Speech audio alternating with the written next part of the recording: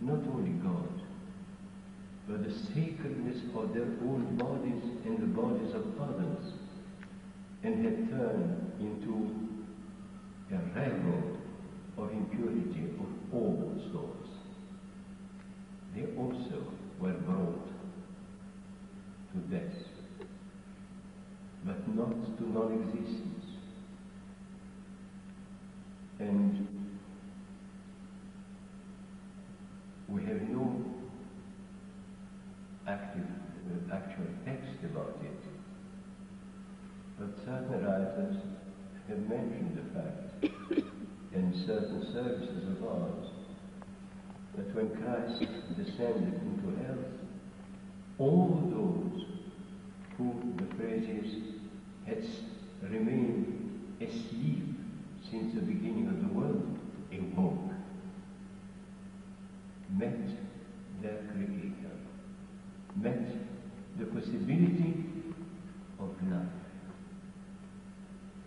So that even death, as conceived in the Old Testament, as a moment when a being is not allowed to exist unless it can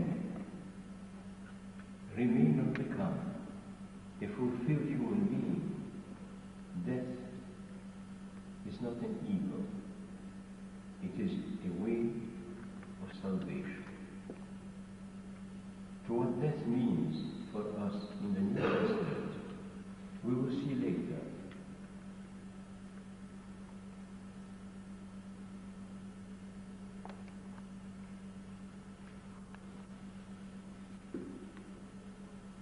Now, I would like to say a little more now of this period and the meaning of matter, but I must apologize to you that I will speak a little longer than I do habitually. I have only 4 minutes left, and I need more than these 4 minutes. If what I have said about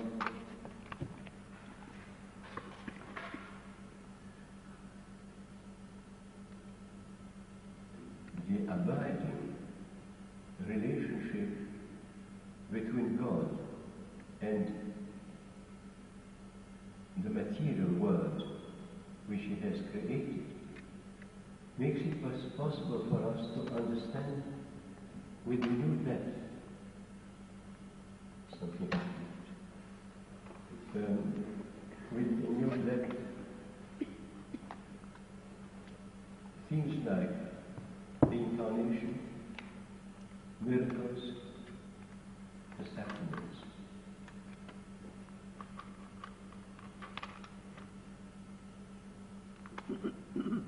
The Incarnation is determined on 2 levels: an act of God and an act of mankind. But it is made totally possible by the fact that the materiality of the body, which Christ takes upon Himself, is the original, pure, enslaved but sinless materiality of this world. How it came to be that the separation on the level of men was overcome, I will try to touch upon in my next or near talk. But this is an essential thing. The body was ready because the material world was pure of stain. And the Incarnation was possible for that reason, leaving aside its human component, to which I repeat that will come soon. Miracles, which are understood so often wrongly as acts of the divine power over the material world, which God can subdue, refashion according to His will. The miracles are something quite different. The miracles are moments when the material world, the miracles are moments when the material world, which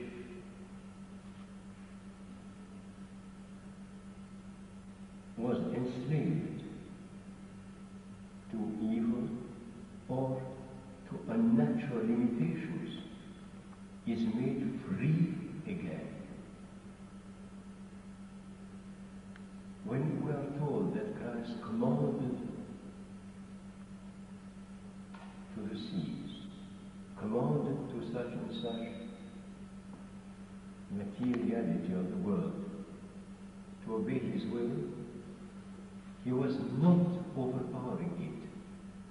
He was setting it free and returning it for a moment to the condition which was natural to it before the betrayal of mankind. And He could do that because He was the new Adam, man in its fullness, who could guide things material to their true vocation. And this comes particularly true when we think of the sacraments. The sacraments are acts of cooperation between God, believing man, and the material world.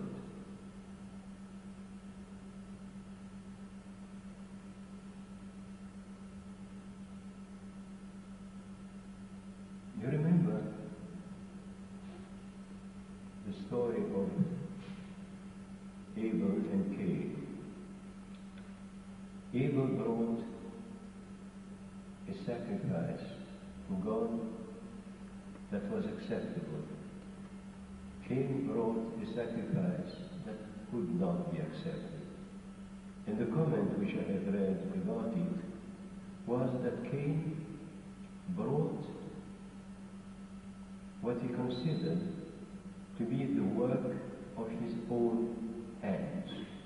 I made it, and it is mine, I bring it to thee. He asserted that he was the master of what he brought, and that he was free to give or to refuse the gift.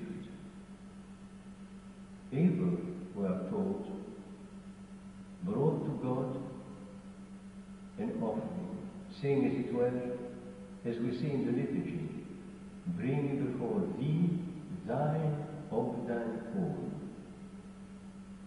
He brought what God had given him, and what he did not consider his own, but a gift, and he returned it to God. And the same is true in the sacraments. If you think of what we do in the liturgy,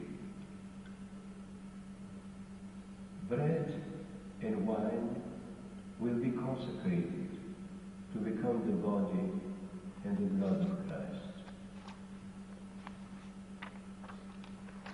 What is this bread? God has created the earth. God has created the seed.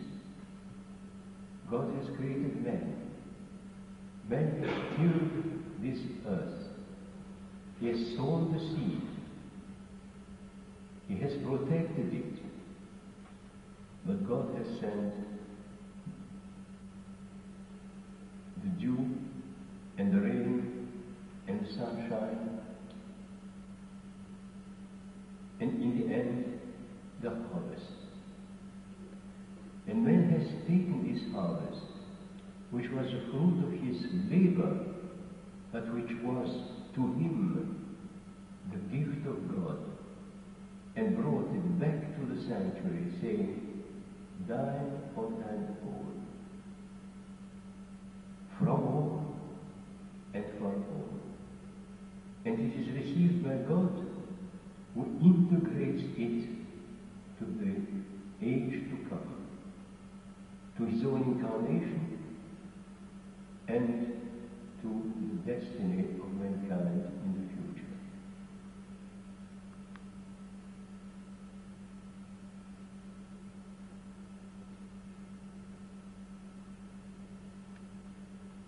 Miracles of healing have again a human dimension which is important for us to remember.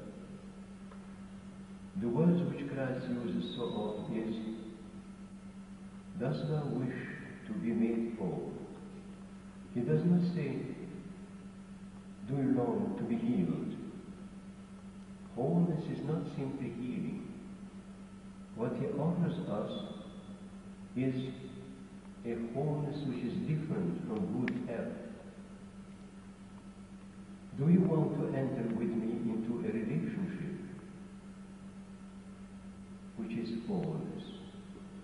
And that is what we find in the stories of healing in the New Testament all the time.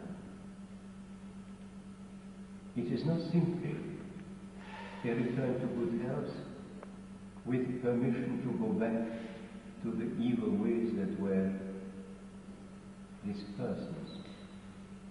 It was an act of God by which a new life is offered on condition that it's newness of life which will be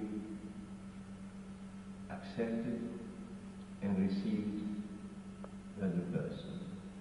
And this we must remember in our own experience, because we turn to a doctor in the hope that he will restore our health according to the categories, the measurements of this fallen created world, of which certain qualities can be used to fight against other characteristics. What Christ offers to us is a wholeness of a different type. It may be simultaneously healing of soul and body, but it may be a moment when, in the secret of our hearts, in the communion with God, wholeness is restored to our soul.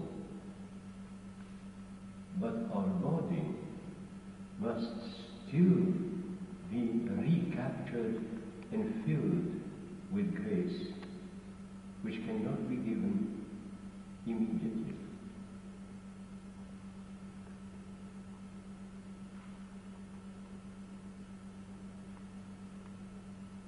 I think I will end this talk at this point, and in the next talk of mine, I would like to speak of the pagans of the Old Testament and of the covenant of Abraham with God, and perhaps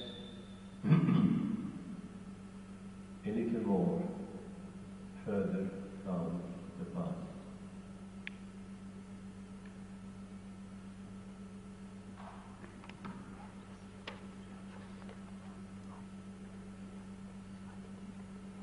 I have not used a word which I will come back next time, which is used by a very remarkable Roman Catholic theologian called Jean Danielou, for the cosmic covenant. All that I have been speaking about relationship between God and all the created world, is a cosmic covenant.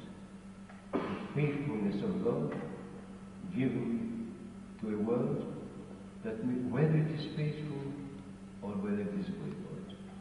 But that also will come to. Let us now